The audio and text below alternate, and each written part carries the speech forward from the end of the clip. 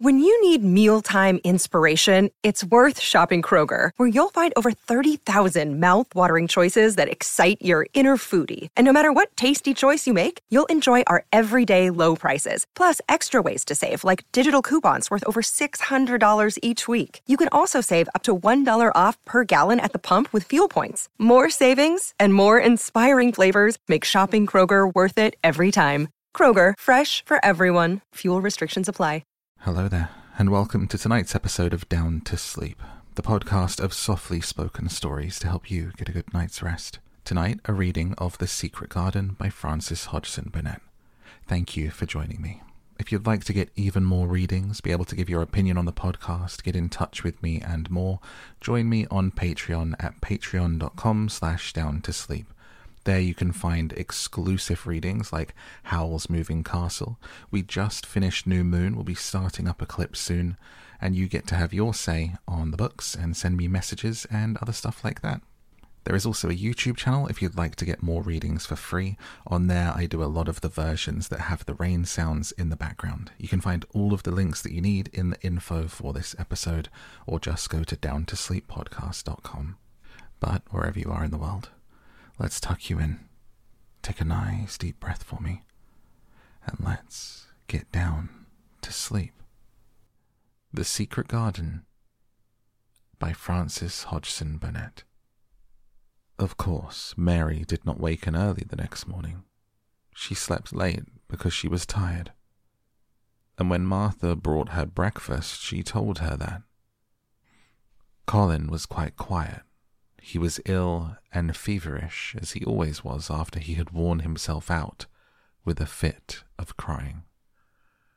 Mary ate her breakfast slowly as she listened. "He says he wishes thou would please go and see him as soon as thou can. It's queer what a fancy he's took to thee. Thou did give it him last night for sure, didn't thou? Nobody else would have dared do it. Hey, poor lad. He's been spoiled till salt won't save him. Mother says as the worst two things can happen to a child is to never have his own way, or to always have it. She doesn't know which is worst. Thou was in a fine temper thyself too, but he says to me when I went into his room, 'Please ask Miss Mary if she'll please come and talk to me.' Think of him saying please. Will you go, miss?" "I'll run and see Dickon first," said Mary. "No, I'll go and see Colin first and tell him. I know what I'll tell him," with a sudden inspiration. She had her hat on when she appeared in Colin's room, and for a second he looked disappointed. He was in bed. His face was pitifully white, and there were dark circles round his eyes. "I'm glad you came," he said. "My head aches, and I ache all over because I'm so tired. Are you going somewhere?" Mary went and leaned against his bed. "I won't be long," she said. "I'm going to Dickon, but I'll come back. Colin, it's something about the garden."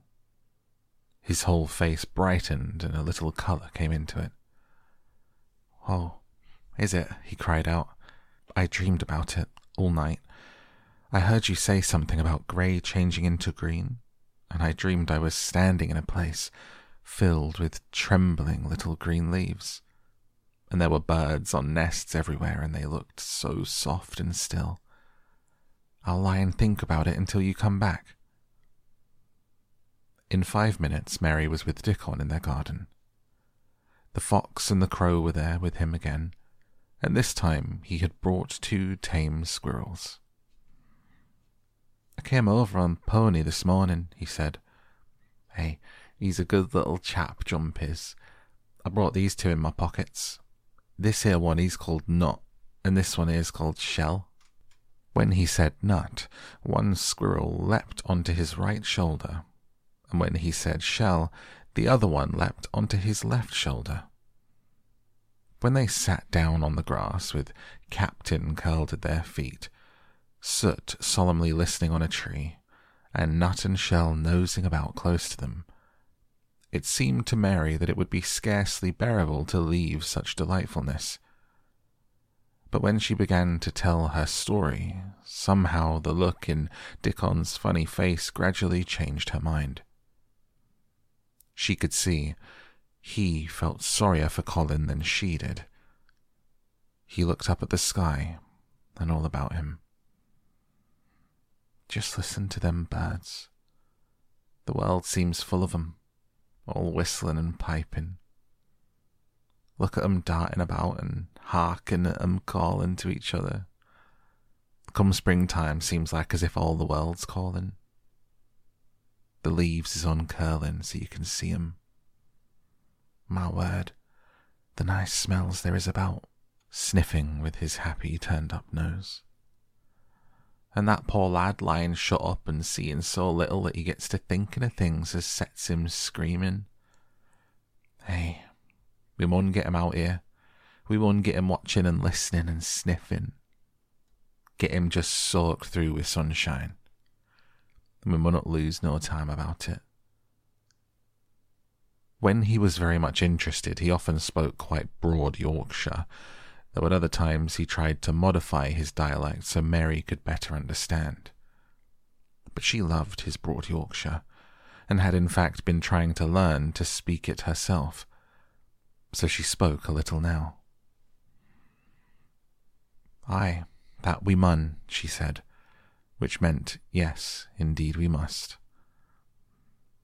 I'll tell thee what us'll do first, she proceeded, and Dickon grinned, because when the little wench tried to twist her tongue into speaking Yorkshire, it amused him very much.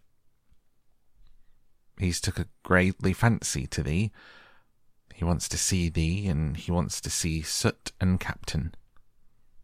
When I go back to the house to talk to him, I'll ax him if thou canna come and see him tomorrow morning, and bring the creatures with thee, and then, in a bit, when there's more leaves out and happen a bud or two, we'll get him to come out and thou shall push him in his chair, and we'll bring him here and show him everything.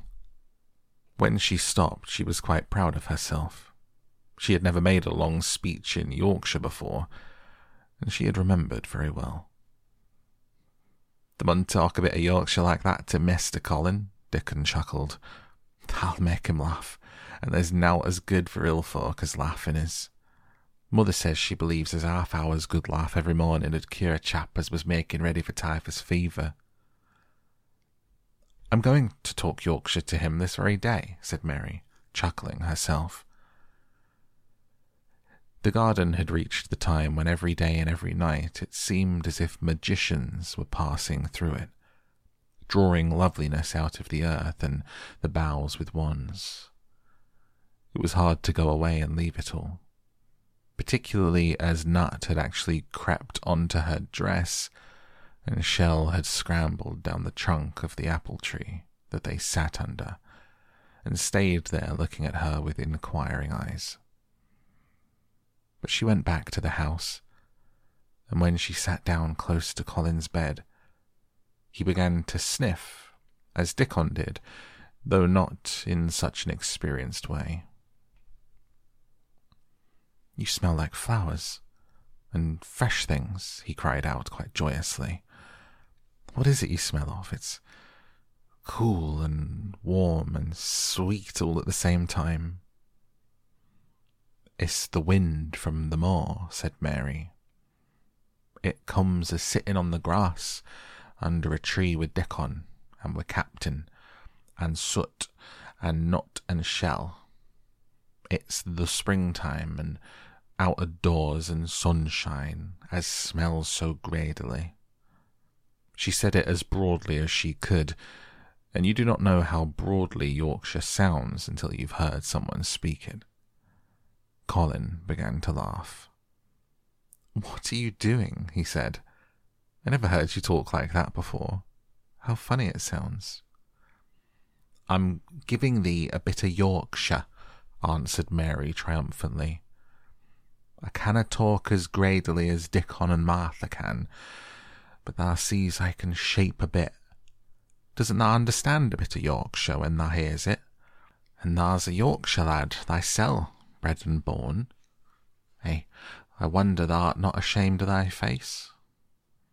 And then she began to laugh too, and they both laughed until they could not stop themselves. And they laughed until the room echoed, and Mrs. Medlock, opening the door to come in, drew back into the corridor and stood listening, amazed. "Well, upon my word," she said, speaking rather broad Yorkshire herself, because there was no one to hear her, and she was so astonished. "Whoever heard the like? Whoever on earth would have thought it?" There was so much to talk about. It seemed as if Colin could never hear enough of Dickon and Captain and Soot and Nut and Shell and the pony whose name was Jump. Mary had run round into the wood with Dickon to see Jump. He was a tiny, little, shaggy moor pony with thick locks hanging over his eyes and with a pretty face and a nuzzling velvet nose. He was rather thin, with living on moor grass, but he was as tough and wiry as if the muscle in his little legs had been made of steel springs. He had lifted his head and whinnied softly the moment he saw Dickon. He had trotted up to him and put his head across his shoulder, and Dickon had talked into his ear, and Jump had talked back in odd little whinnies and puffs and snorts. Dickon had made him give Mary his small front hoof and kiss her on her cheek with his velvet muzzle. "Does he really understand everything Dickon says?" Colin asked. "It seems as if he does," answered Mary. "Dickon says anything will understand if you're friends with it, for sure. But you have to be friends for sure." Colin lay quiet a little while, and his strange grey eyes seemed to be staring at the wall. But Mary saw he was thinking. "I wish I was friends with things," he said at last. "But I'm not. I never had anything to be friends with, and I can't bear people." "Can't you bear me?" asked Mary. "Yes, I can," he answered. "It's funny, but I even like you." "Ben Weatherstaff said I was like him," said Mary.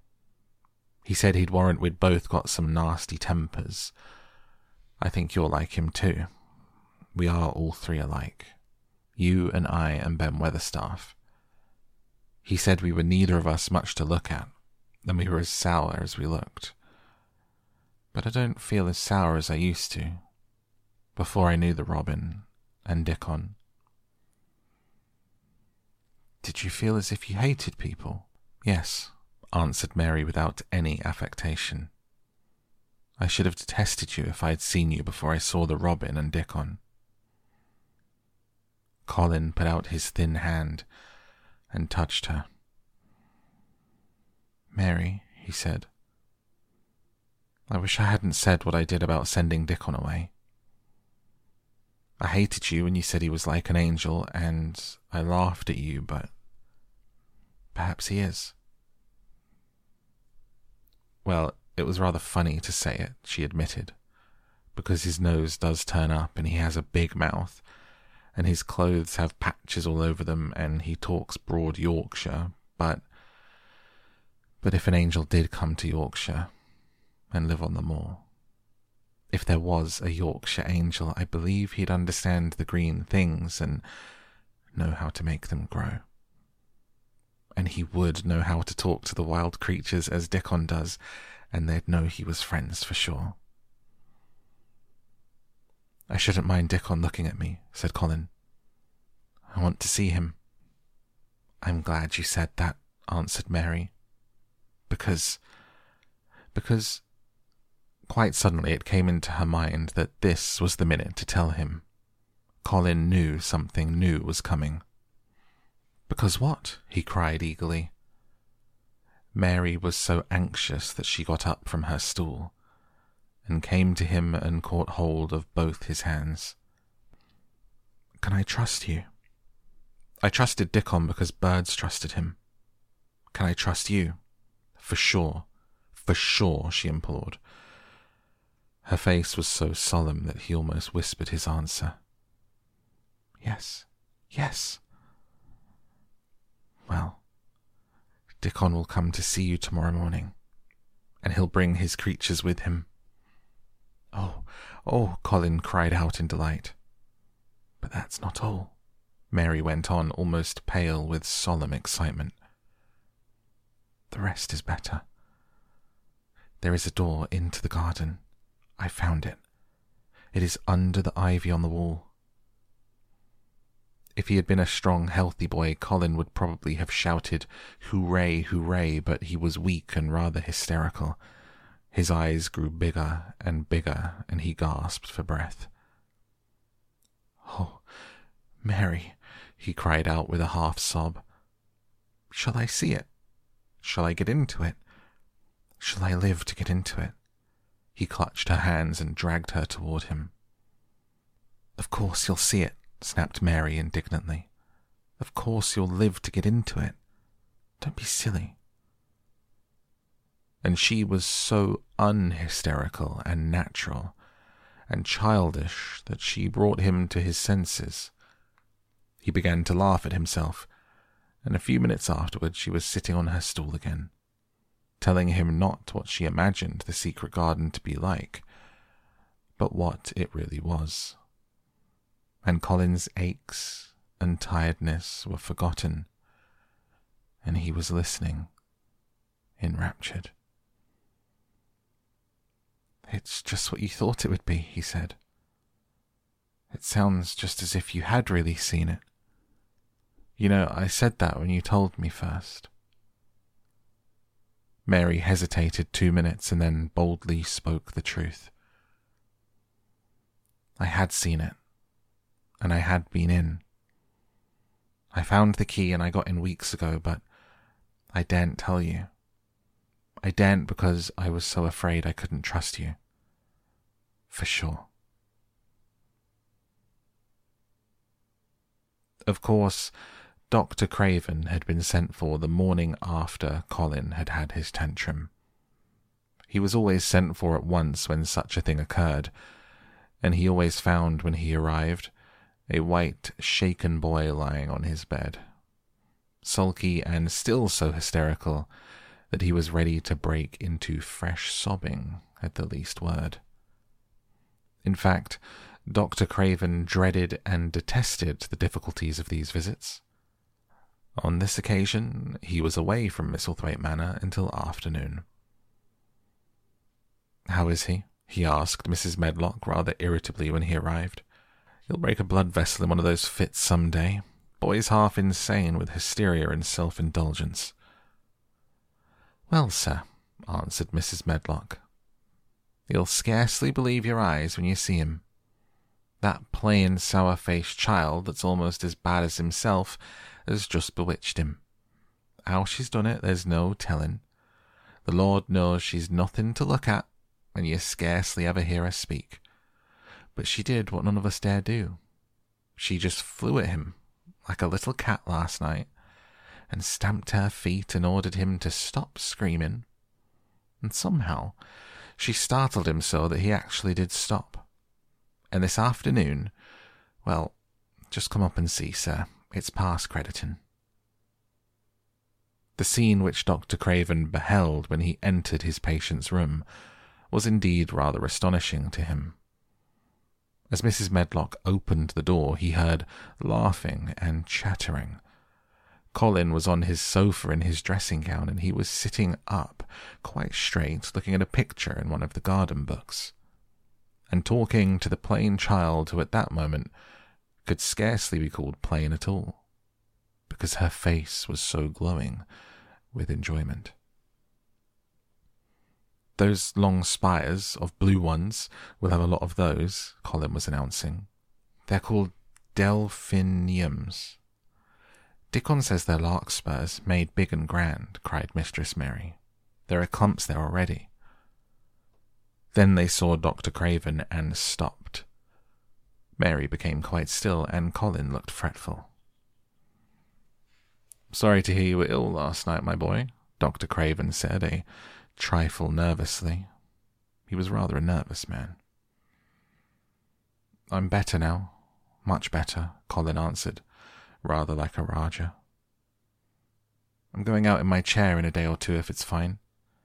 I want some fresh air." Dr. Craven sat down by him and felt his pulse, and looked at him curiously. "It must be a very fine day," he said, "and you must be very careful not to tire yourself." "Fresh air won't tire me," said the young Raja. As there had been occasions when this same young gentleman had shrieked aloud with rage, and had insisted that fresh air would give him a cold and kill him, it's not to be wondered at that his doctor felt somewhat startled. "I thought you did not like fresh air," he said. "I don't when I'm by myself, but my cousin's going with me."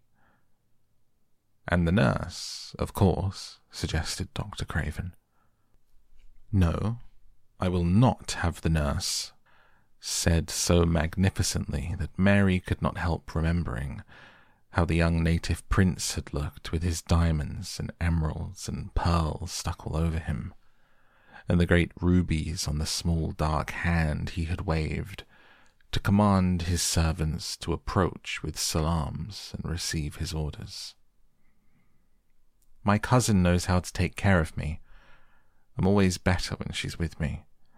She made me better last night.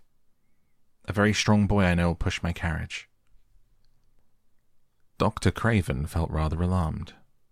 If this tiresome, hysterical boy should chance to get well, he himself would lose all chance of inheriting Misselthwaite. But he was not an unscrupulous man, though he was a weak one. He did not intend to let him run into actual danger. "He must be a strong boy, and a steady boy," he said. "And I must know something about him. Who is he? What's his name?" "It's Dickon," Mary spoke up suddenly. She felt somehow that everybody who knew the moor must know Dickon. And she was right, too. She saw that in a moment Dr. Craven's serious face relaxed into a relieved smile.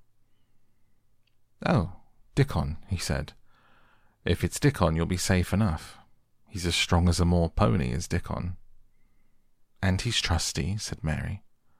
"He's the trustiest lad of Yorkshire." She had been talking Yorkshire to Colin, and she forgot herself. "Did Dickon teach you that?" asked Dr. Craven, laughing outright.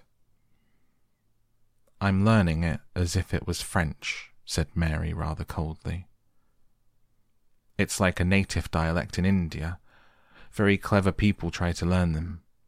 I like it, and so does Colin." Well, he said, "if it amuses you, perhaps it won't do any harm. Did you take your bromide last night, Colin?" "No," Colin answered. "I wouldn't take it at first, and after Mary made me quiet, she talked me to sleep, in a low voice, about the spring creeping into a garden." "Well, that sounds soothing," said Dr. Craven, more perplexed than ever, and glancing sideways at Mistress Mary sitting on her stool, looking silently at the carpet. "You are evidently better, but you must remember—" "I don't want to remember," interrupted the Raja. "When I lie by myself and I remember, I begin to have pains everywhere, and I think of things that make me begin to scream because I hate them so. If there was a doctor anywhere who could make you forget you were ill instead of remembering it, I would have him brought here." And he waved a thin hand which ought really to have been covered with royal signet rings made of rubies. "It is because my cousin makes me forget that she makes me better." Dr. Craven had never made such a short stay after a tantrum. Usually he was obliged to remain a very long time and do a great many things. This afternoon he did not give any medicine or leave any new orders, and he was spared any disagreeable scenes. When he went downstairs he looked very thoughtful, and when he talked to Mrs. Medlock in the library, She felt that he was a much puzzled man. "Well, sir," she ventured, "could you have believed it?" "It's certainly a new state of affairs," said the doctor. "And there's no denying it's better than the old one." "I believe Susan Sowerby's right. I do that," said Mrs. Medlock. "I stopped in her cottage on my way to Thwaite yesterday and had a bit of a talk with her. And she says to me, 'Well, Sarah Ann, she mayn't be a good child and she mayn't be a pretty one, but she's a child, and children need children.' We went to school together, Susan Sowerby and me." "She's the best sick nurse I know," said Dr. Craven. "When I find her in a cottage, I know the chances are I shall save my patient." Mrs. Medlock smiled. She was fond of Susan Sowerby. "She's got away with her, Susan.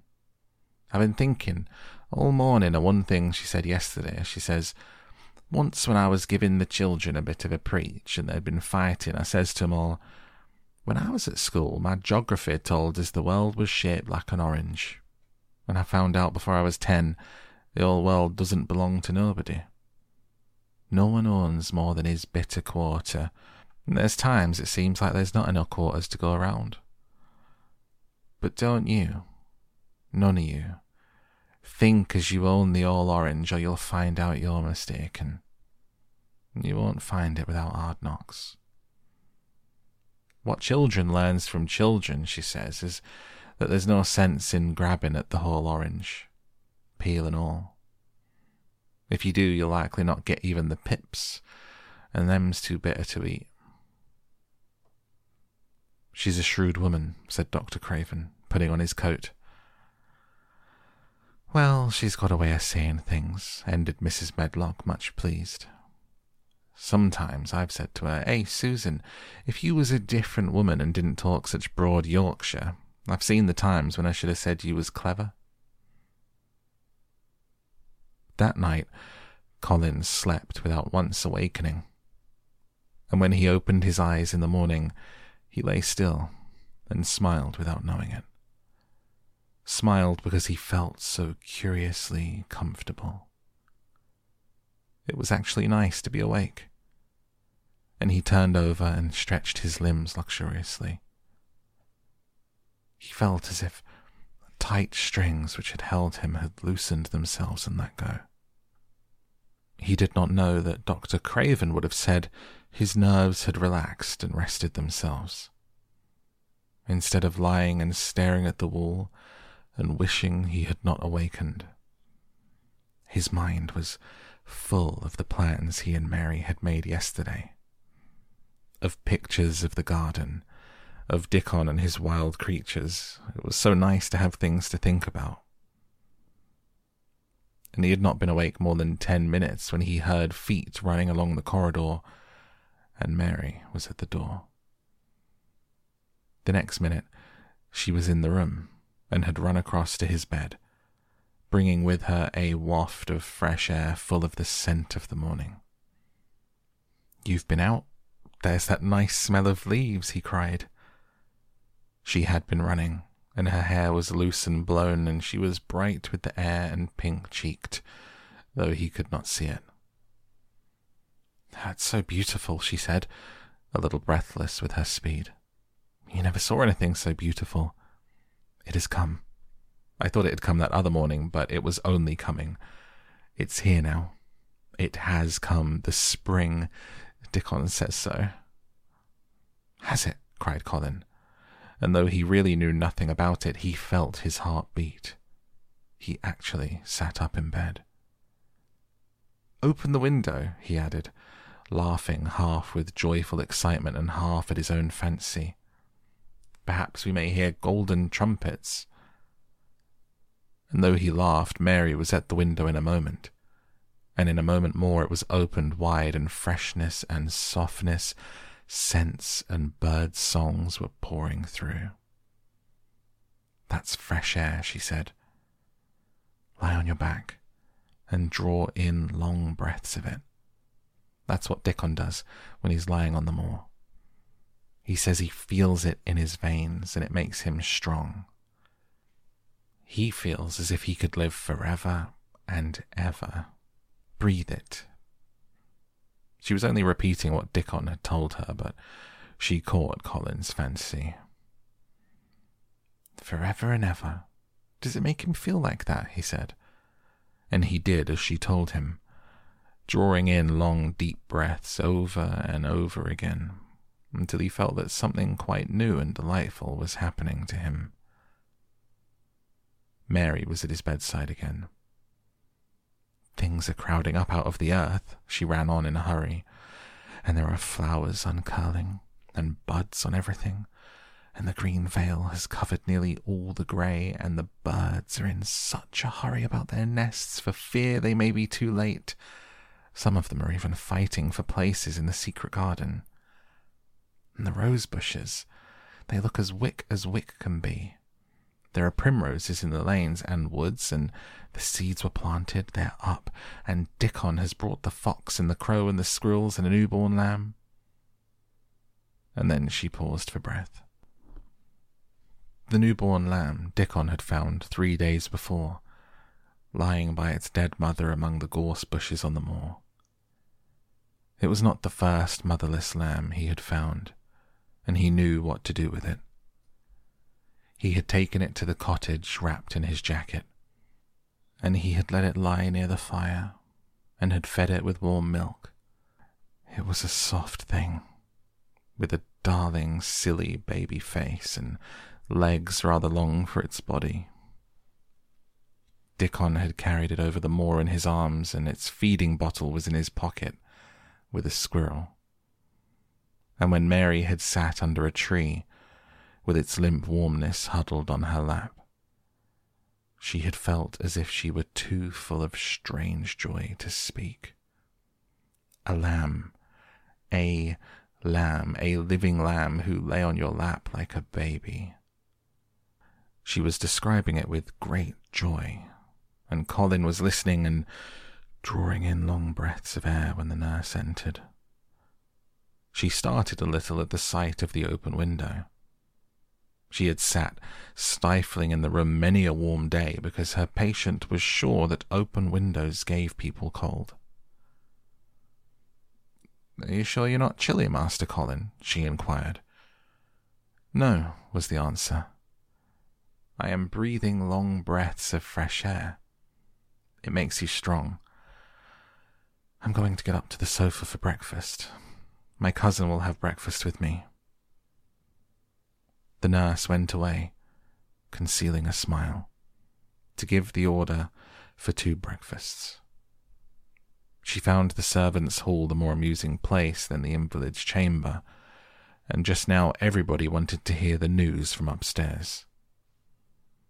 There was a great deal of joking about the unpopular young recluse who, as the cook said, had found his master and good for him. The servants' hall had been very tired of the tantrums, and the butler, who was a man with a family, had more than once expressed his opinion that the invalid would be all the better for a good hiding. When Colin was on his sofa, and the breakfast for 2 was put upon the table, he made an announcement to the nurse in his most Rajah-like manner. "A boy, and a fox, and a crow, and 2 squirrels and a newborn lamb are coming to see me this morning. I want them brought upstairs as soon as they come," he said. "You are not to begin playing with the animals in the servants' hall and keep them there. I want them here." The nurse gave a slight gasp, and tried to conceal it with a cough. "Yes, sir," she answered. "I'll tell you what you can do," added Colin. "You can tell Martha to bring them here. The boy's Martha's brother. His name's Dickon. He's an animal charmer." "I hope the animals won't bite, Master Colin," said the nurse. "I told you he was a charmer," said Colin austerely. "Charmers' animals never bite." "There are snake charmers in India," said Mary, "and they can put their snakes' heads in their mouths. goodness, shuddered the nurse. They ate their breakfast with the morning air pouring in upon them. Colin's breakfast was a very good one, and Mary watched him with serious interest. "You'll begin to get fatter, just as I did," she said. "I never wanted my breakfast when I was in India. Now I always want it." "I wanted mine this morning," said Colin. "Perhaps it was the fresh air. When do you think Dickon will come?" He was not long in coming. In about 10 minutes, Mary held up her hand. "Listen. Did you hear a call?" Colin listened and heard it. It was the oddest sound in the world to hear inside a house. "Yes," he answered. "That's Soot," said Mary. "Listen again. Do you hear a bleat? A tiny one?" "Oh, yes," cried Colin, quite flushing. "That's the newborn lamb," said Mary. "He's coming." Dickon's moorland boots were thick and clumsy, and though he tried to walk quietly, they made a clumping sound as he walked through the long corridors. Mary and Colin heard him marching until he passed through the tapestry door onto the soft carpet of Colin's own passage. "If you please, sir," announced Martha, opening the door. "If you please, sir, here's Dickon and his creatures." Dickon came in smiling, his nicest wide smile. The newborn lamb was in his arms, and the little red fox trotted by his side. Nut sat on his left shoulder and Soot on his right, and Shell's head and paws peeped out of his coat pocket. Colin slowly sat up and stared as he had stared when he first saw Mary, but this was a stare of wonder and delight. The truth was that in spite of all he had heard, he had not in the least understood what this boy would be like. That his fox and his crow and his squirrels and his lamb were so near to him, and his friendliness that they seemed almost to be part of himself. Colin had never talked to a boy in his life, and he was so overwhelmed by his own pleasure and curiosity that he did not even think of speaking. But Dickon did not feel the least shy or awkward. He had not felt embarrassed, because the crow had not known his language and had only stared, and had not spoken to him the first time they met. Creatures were always like that until they found out about you. He walked over to Colin's sofa and put the newborn lamb quietly on his lap. Immediately the little creature turned to the warm velvet dressing gown and began to nuzzle and nuzzle into its folds, butting its tight-curled head with soft impatience against his side. Of course, no boy could have helped speaking then. "What's it doing?" cried Colin. "What does it want?" "It wants its mother," said Dickon, smiling more and more. "I brought it to thee a bit hungry, because I knowed that I'd like to see it feed."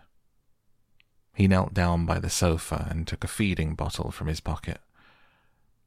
"Come on, little one," he said, turning the small woolly white head with a gentle brown hand. "This is what thou's after. I'll get more out of this than the silk velvet coat. There now." He pushed the rubber tip of the bottle into the nuzzling mouth. The lamb began to suck it with ravenous ecstasy. After that, there was no wondering what to say.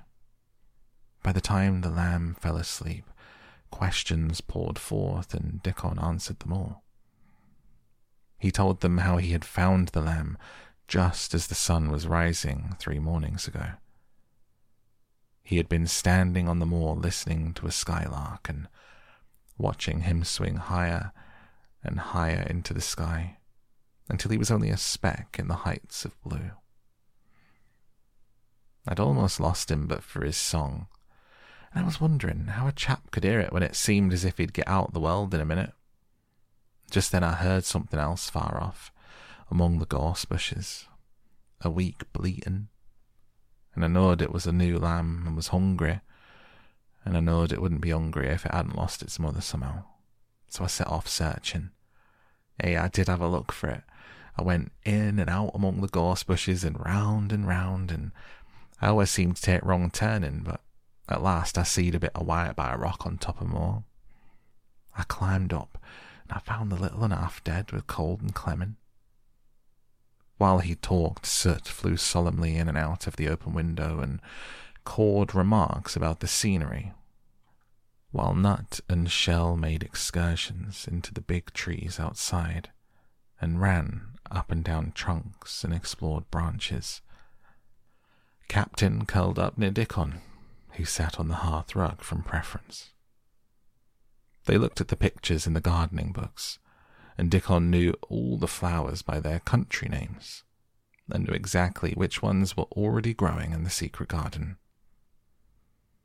I couldna say that there name, he said, pointing to one under which was written Aquilegia. But us calls that a columbine, and that there one is a snapdragon, and they both grow wild in edges. But these is garden ones, and they're bigger and grander. There's some big clumps of columbine in garden. They look like bed of blue and white butterflies, fluttering when they're out. I'm going to see them, cried Colin. I'm going to see them. Aye, that thou mun, said Mary quite seriously. And thou munnot lose no time about it. And that is where we close the book tonight on The Secret Garden. That is the end of the chapter as we hit 69% of this book with just under 90 or so pages to go. I hope you've enjoyed this reading. I thought this was just lovely. Every time I read this book, I adore it. It's just very flowy and wholesome and sweet. And I can see why people love it so much. I hope that it's helped you relax and that you're ready to drift off now. Thanks for being here. Until next time, thank you and good night.